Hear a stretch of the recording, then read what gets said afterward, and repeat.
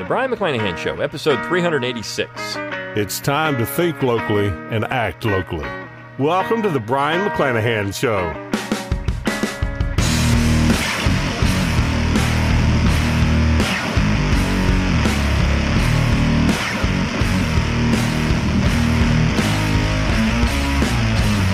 Welcome back to the Brian McClanahan Show. Glad to have you back in the program. Very glad to be here. Don't forget to follow me on Twitter, like my Facebook page, and subscribe to my YouTube page where you can watch this podcast.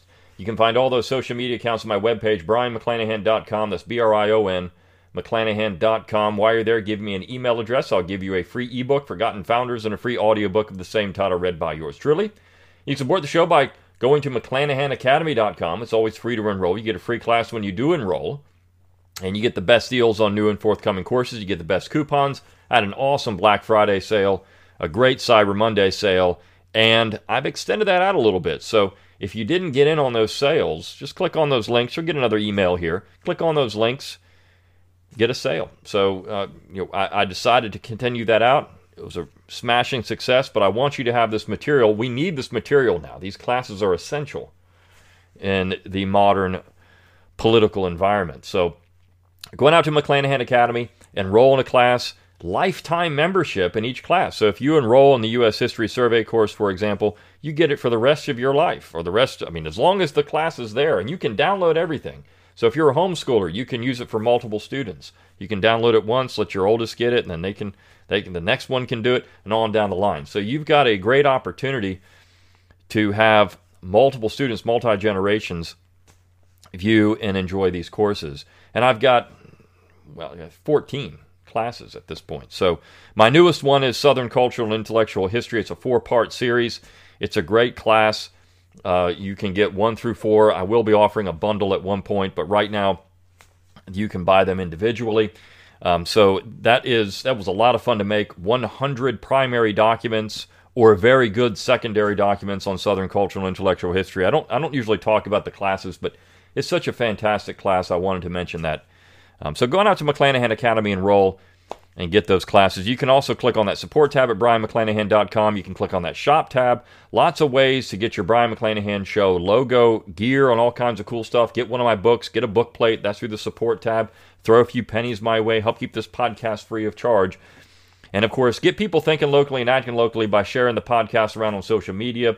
Rate it wherever you get your podcasts. Let people know you listen to this show, because this is how we change things from the bottom up. I mean, we're not going to do it from the top down, that's clear.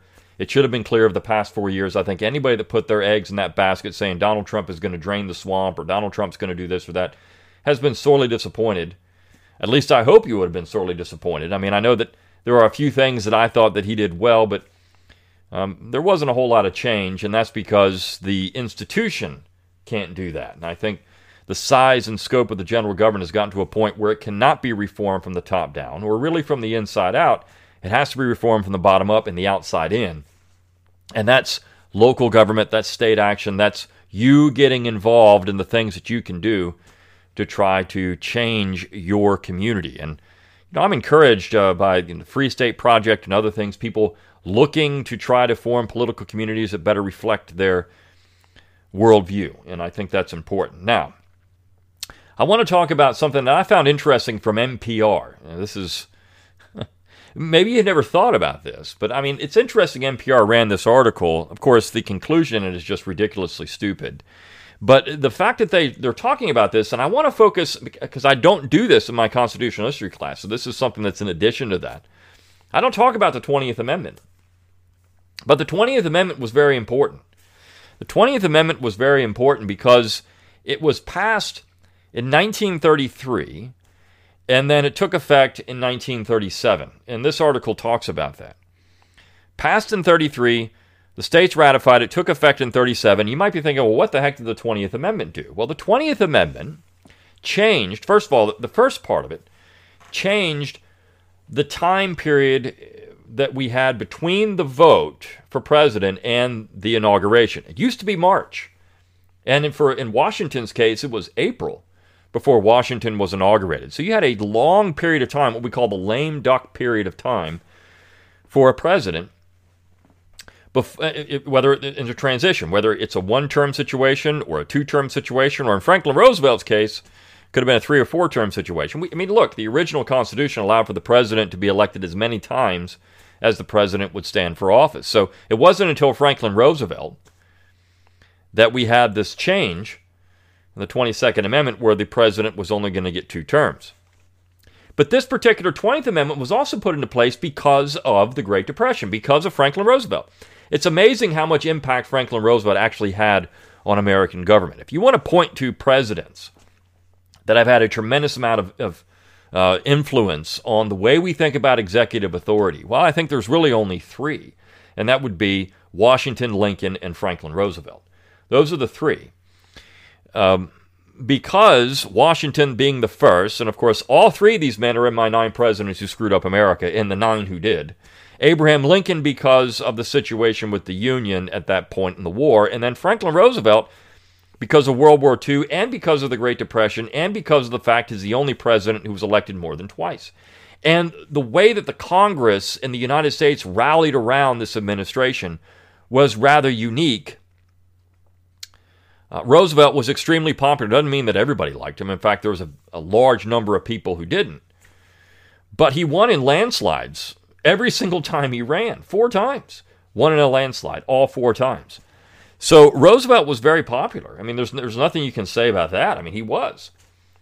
But it's during the Roosevelt years, in those 12-plus years that Roosevelt was president, that we saw a shift, even a greater shift in centralization of power and, of course, executive government. And the Congress was playing right into it. And I talk about this in my 9 Presidents book, how at one point the Congress was passing a rolled-up newspaper. This is the rumor. They didn't have a bill yet. So they passed the newspaper and knew that they would get the text of the bill as the Roosevelt administration was writing it, and it was cascading down from Pennsylvania Avenue to the U.S. Capitol. And so, this is amazing stuff and what's going on here. So I want to talk about this piece and then, of course, the 20th Amendment. One thing that's really interesting about the 20th Amendment, it sets up, the succession if we have a president-elect. And, of course, we don't have a president-elect until the Electoral College votes. We don't have that. That's what most people don't realize. And until the Congress agrees to those votes. Now, I've talked about this, and I mentioned how Pence and the Republicans in the Senate, if they really wanted to, could gum up the works. If they were really dedicated to this idea that there was election fraud and irregularities, and they were going to hitch their horse to that wagon, they were going to pull this thing. This is what they were going to do. This is going to be the hill that they die on, that Trump was not elected legally, that Trump was defeated by a vast conspiracy of voter fraud. If this is what they firmly believe. And look, when you see all the circumstantial evidence, everything that's piling up, and of course, some of these lawyers aren't really presenting anything at this point, but there have been some hearings, there have been some things going on, and people have come forward. I watched a video yesterday from a contractual truck driver from New York to Pennsylvania. He was bringing ballots from New York to Pennsylvania. Now, why would you bring ballots from New York to Pennsylvania? A whole truckload of them, and his trailer goes missing. After he's told to go park it somewhere, it goes missing. So where did these ballots go? Were they for Pennsylvania to try to swing the vote illegal? We're never going to know 100% because I think that the side that was doing this would be so good at it. There wouldn't be the smoking gun, so to speak, that you would say, here it is. Here's somebody that said, we're rigging the election. This is what Nixon ran into in 1960. They sent teams of lawyers out there, and they knew it happened, but they couldn't prove anything. And this is always thrown in their face. Well, you found a few people voting more for Johnson, more for Biden. The fact is, there is fraud going on, or at least irregularities, if that's maybe some people voting that should, maybe there's, the turnout itself was a situation that should raise red flags. And the fact we're doing this via mail, if we didn't have mail-in voting in 2020, I think the election looks a lot different. And you might, the proponents of this would say, well, this gets more people voting. This is why, because we get greater democracy, greater participation. This is what we want. We want 100%. We want everybody to be mandated to vote. But the fact is, it opens the door. Most countries recognize this. You don't do mail-in voting unless there's a very good reason for it, unless you do it with a certification. because you're opening the door for fraud. I mean, this is why. So if the Republicans really wanted to hitch their horse to this wagon, they could do it. Now, once we have a president-elect, though, let's say, Joe Biden is 78 years old. He still looks pretty fit. Of course, his mind is not necessarily always there, and I think we all know that. The evidence is all over the place. The man is already suffering from early-onset dementia. But physically, he's in good shape. It appears that way. But let's say something happened to Joe Biden. There was a funny meme going around. It had Joe Biden as Nancy Kerrigan and Kamala Harris as Tanya Harding. Hilarious. And, look out, Joe, because Kamala Harris is already forming out her portfolio and getting her staff together. Look, she thinks of herself as essentially co-president. This is the way she's selling the vice presidency at this point. But let's say something happened to Joe Biden. Kamala Harris, according to the 20th Amendment, would then be president of the United States. So this is the way it would work. This is why people are saying Biden needs to watch his back before January 20th, even during this 4 years, because she really wants to be president. She is ambitious. She is probably more ambitious than Hillary Clinton. That's saying something. Hillary Clinton was one of the most ambitious political figures in American history. So we've got Joe Biden needing to watch his back, I'm sure. But the 20th Amendment established that January 20th would then be the inauguration day. Doesn't matter what day of the week it falls on, it's January 20th. We're going to have an inauguration on January 20th. And it used to be, March 4th, I think it was, March 4th. So we moved that up a few weeks. Why? Why was that done? And this NPR piece actually brings this up. So let me read the NPR piece because I think it's rather interesting. The NPR actually admits some things that a lot of people don't want to admit right now. So the piece is titled, Wait, Don't Inaugurate. Why the U.S. takes so long to change presidents. So long. It's such a long time. Why do we do this? Why don't we just vote and then, the next day we've got the president? Well, because this is not how the system is set up. So this is by Ron Elving. President Trump's refusal to concede and the delayed transition to the administration of President-elect Joe Biden have raised many questions about the transfer of power in our system. One in particular has long been asked. Why do we wait until the latter part of January to swear in a president we elect in November? Put another way, how is it that the Brits can have a newly elected prime minister meeting with the Queen to form a new government within a day or two, but we need 10 or 11 weeks to install a new crew? How is it these Brits can do this? Well, that's an easy answer. First of all, the British system is a parliamentary system. So essentially what you have is the leader of the majority party being established to handle executive tasks from the parliament. The Queen or the King still has executive authority, but they've essentially given that up to the parliament. So this would be like the Congress electing a Speaker of the House, and that person then handles executive tasks. So Nancy Pelosi would be handling executive tasks, because that happens very quickly. And then, of course, forming a new government. Forming a new government would mean filling out the other positions, cabinet positions.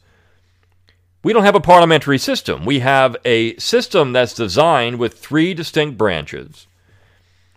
The Congress doesn't sit down right away, right after they're voted in. So why should we do that with the president? We have a period of time where people have to serve out their terms, and we know that you have to have people transitioning, getting ready to get into the office. It takes time to do these things.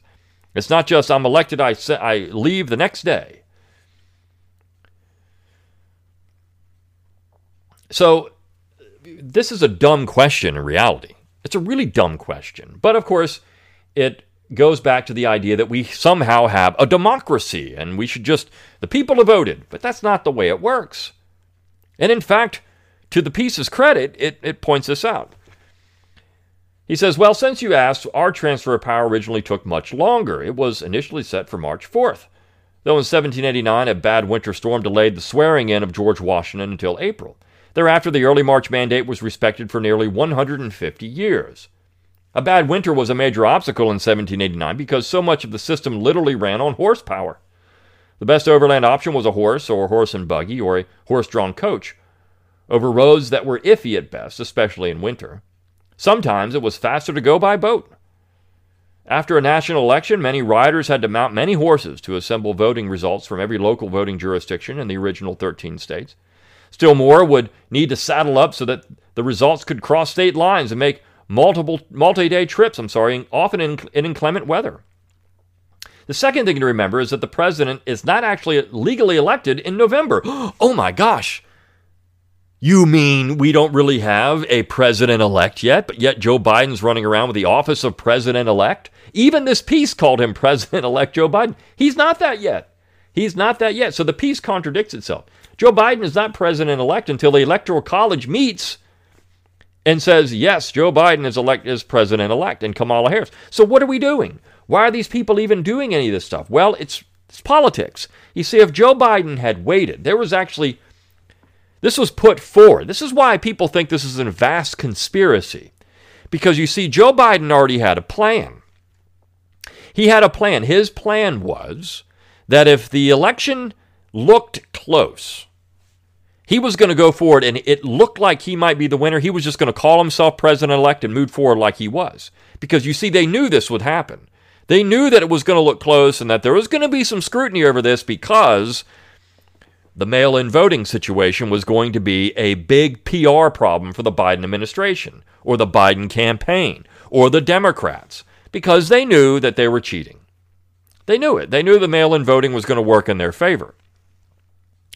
So, they have a plan in place. So if Trump starts saying, look, we got to wait here. We got to wait to see who won. No. Joe Biden looks like we're winning. We're going to say we won. We're president-elect. We're this whole office of the president-elect, this is created by Barack Obama. Nobody did this beforehand. Nobody had an office of president-elect. That didn't happen. This is the Democrats wanting to make Joe Biden the de facto president right now. Donald Trump, in their mind, becomes irrelevant at this point because Biden's already president to them. And the NPR thinks the same thing. But they even admit right here, the president is not legally elected in November. Gee, officially the Electoral College does the deed, and the institution does not do its thing until mid-December, more than a month after the popular vote is in. Oh my gosh. Wait a second here. So we don't really have president-elect right now. We don't have president-elect or vice president-elect. We have nothing. We have nothing. This is why people, I'm president-elect so-and-so.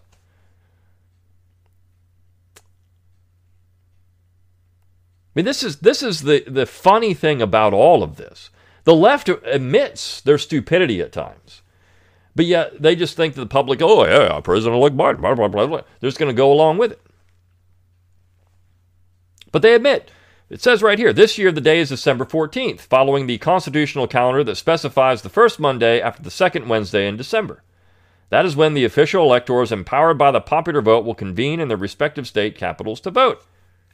So not till December 14th do we elect the president.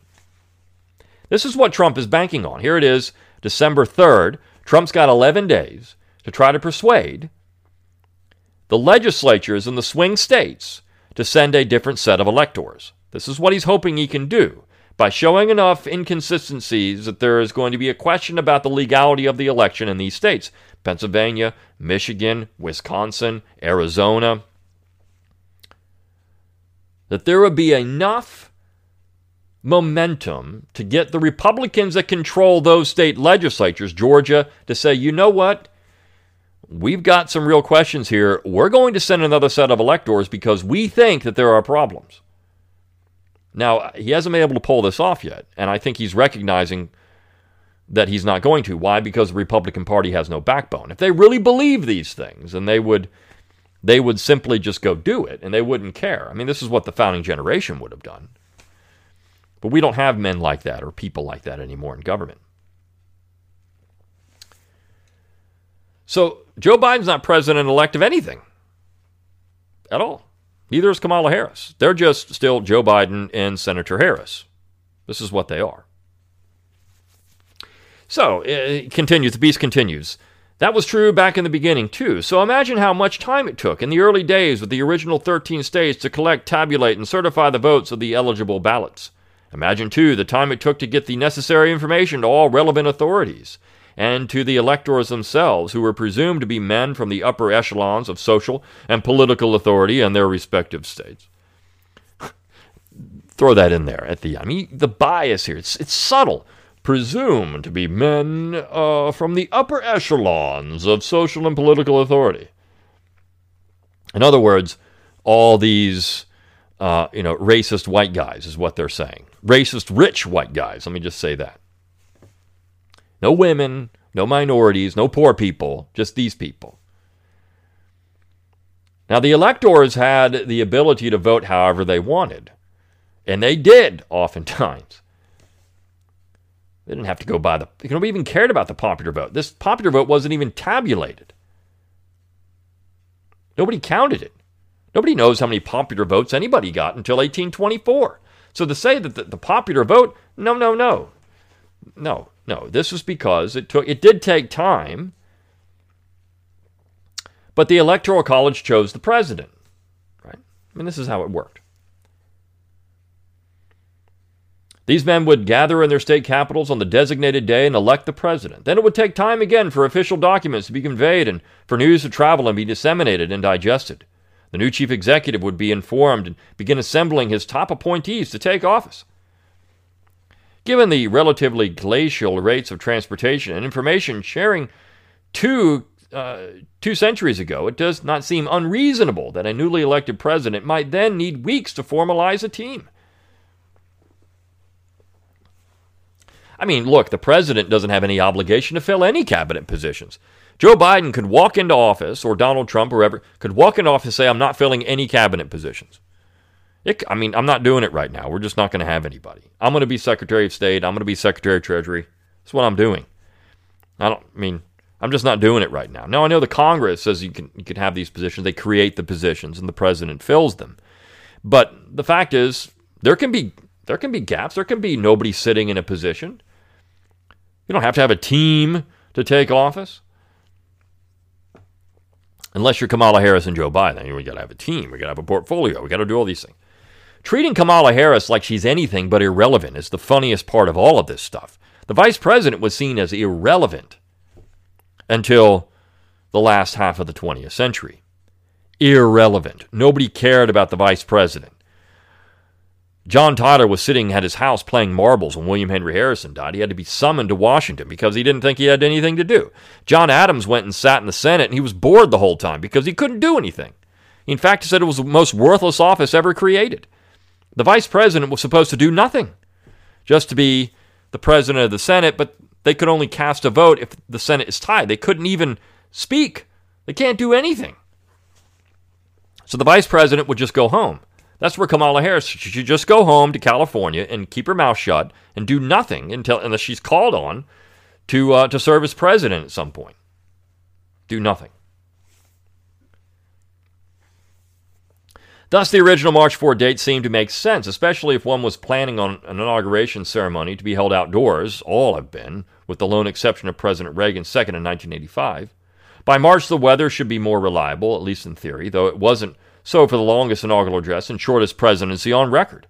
In 1884, William Henry Harrison took the oath of office, hatless and coatless on a cold day. The new president spoke for nearly 2 hours and then went to parties in his wet clothes. He soon developed what is believed to have been pneumonia and died a month into his term.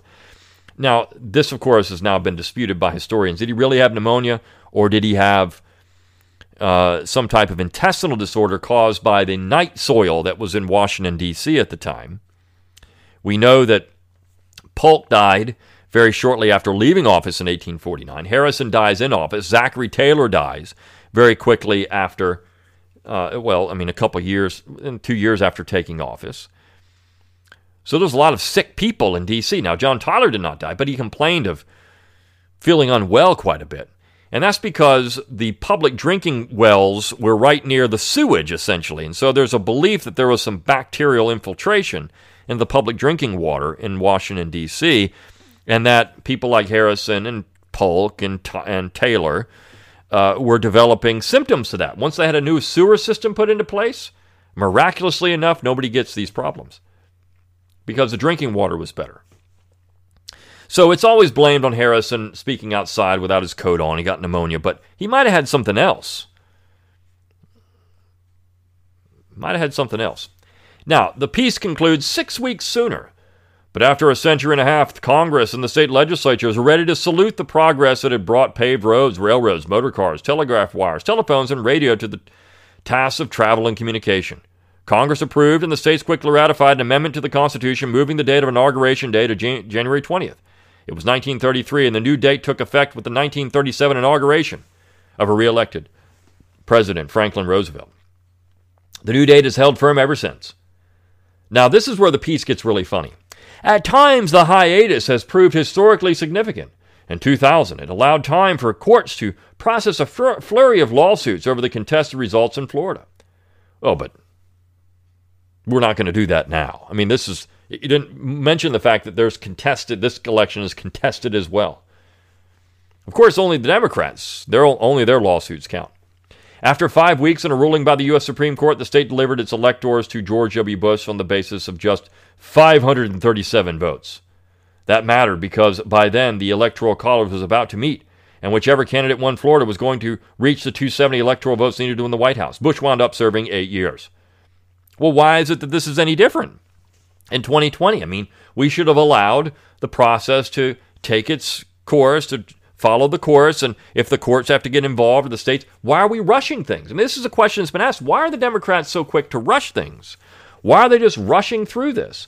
Well, because they know that if this takes a long time, probably some information is going to be dug up that shows that, maybe there's a lot of questions about how Joe Biden was actually elected. The Democrats want to rush it because they just want it over with. They want Trump out of office so bad that they are trying to rush this situation. Now, one thing I will say, people have talked about the down ballot voting. Look, just because you didn't vote for the Senate or the congressman or whatever else doesn't mean you didn't vote. I mean, there are people that will vote just for the president because we have such a lightning laser beam focus on the president. I mean, people will do that. They don't know anything else. They're just going to vote for president. And plus, if you're paying people to vote, or if you're ballot harvesting, well, that makes it a lot easier. Just mark the president and get along with it. So if you're doing all those things, well, then this ballot harvesting is not necessarily illegal. If this person's standing there and you just say we're gonna vote and you mark your name, it's not illegal. But it's not necessarily morally correct. It's not ethical, but there's a gray area there of legality. So this, made a difference. Only 537. See, this is the difference between George W. Bush and Donald Trump because, Joe Biden's winning by like 8 billion votes right now. So, because he's winning by 8 billion votes, because everybody in the world voted for Joe Biden, except for the 74 million people in America who are just, deplorables. Those 74 million people don't count, but the 8 billion people in the world that voted for Joe Biden, well, those people matter. So he's already winning by like 8 billion votes. What is the point of all this? He's already won. He's got 8 billion votes. Donald Trump only has 74 million. So, that's a big discrepancy right there. The whole world wants Joe Biden. The next three paragraphs are funny. In 2004, the National Commission on Terrorist Attacks upon the United States, better known as the 9/11 Commission, concluded that the 5-week struggle to determine the winner of the 2000 presidential election weakened the ability of the U.S. to detect and deter the plotters of the terrorist attacks on September. How? How did that weaken the ability? This is a stupid statement. If the 9/11, I haven't read this in a long, but if they actually said this, Bill Clinton's still president. This is providing cover for the Clinton administration, which was responsible. Now, of course, Bush comes into office in January. How did this affect that? Look, if the Clinton administration is there, they're still conducting business. The Trump administration is still doing that. Well, the Clinton administration should have followed these things. And was Bush not ready to go as soon as he got into office? Sure he was. He was ready to go. He was ready to go January 20th, 2001. This is ridiculous. That's a bad argument. Just as ominous was the period after the election of Abraham Lincoln in 1860. In the 4 months he had to wait to take office, 7 southern states seceded and began seizing federal forts within their state lines. Any last chance of heading off the Civil War was lost. No, it wasn't. No, it wasn't at all. This is another stupid statement. We didn't have a war for those 7 months, or 4 months, I'm sorry. We didn't have a war for those 4 months. There's no war. In fact, what would Lincoln have done differently? I mean, if you say that he was going to go in and stop these states from doing it right then, we could have a war 4 months earlier. Buchanan actually prevented the war for 4 months. It's an idiotic statement. This is how stupid this stuff gets. And then finally, in the depths of the Great Depression, when banks were failing and industries collapsing, little or nothing was accomplished while the nation waited 4 months for FDR to take over from President Herbert Hoover, the man he had defeated to get the keys to the White House. Oh, you mean the fact that Hoover actually sent Roosevelt a handwritten note? Hey, look, we got to do something. You go out and say something. I'm trying to do something, but you're the one that has now all of the ability to persuade people. Let's do something together. And Roosevelt showed the note to his advisor, stuck in his pocket, and laughed and said, I'll do it when I get there. So, yeah, in that case, Hoover was trying to do something. In fact, maybe Hoover was trying to do too much. This is what Roosevelt actually campaigned on. So this idea that somehow this delay hurts the United States is just propaganda from the NPR. It's centralist executive worship propaganda. It's so stupid, it shouldn't even be published. This is like public education, 8th grade public education, history 1 and 2. I mean, this is what we're getting with this nonsense. But regardless, I wanted to talk about this because I think it's just an interesting and important issue, and one that does affect what we're doing right now. And so, I've only done 2 podcasts this week. It was only a couple of weeks till Christmas. I'll probably be back on just a 2 podcast a week schedule from here on out, because I'll be going back into doing things that I had to do before the COVID pandemic. So they might be a little longer, 30 minutes. I'll try to get you a little more content in the time that I have, but I will be back and doing some next week and the week after, so we still got a couple of weeks before I take a little time off, but hope you enjoyed this episode of the Brian McClanahan Show. Get on my email list so you can get those deals on McClanahan Academy. Christmas is coming up. Make a great Christmas gift. Great stocking stuffers, Brian McClanahan Show stuff, Brian McClanahan books. I mean, all that stuff is out there. Get it for that Brian McClanahan Show fan in your life. Just go to my webpage, brianmcclanahan.com. I'll see you next time on the Brian McClanahan Show. See you then.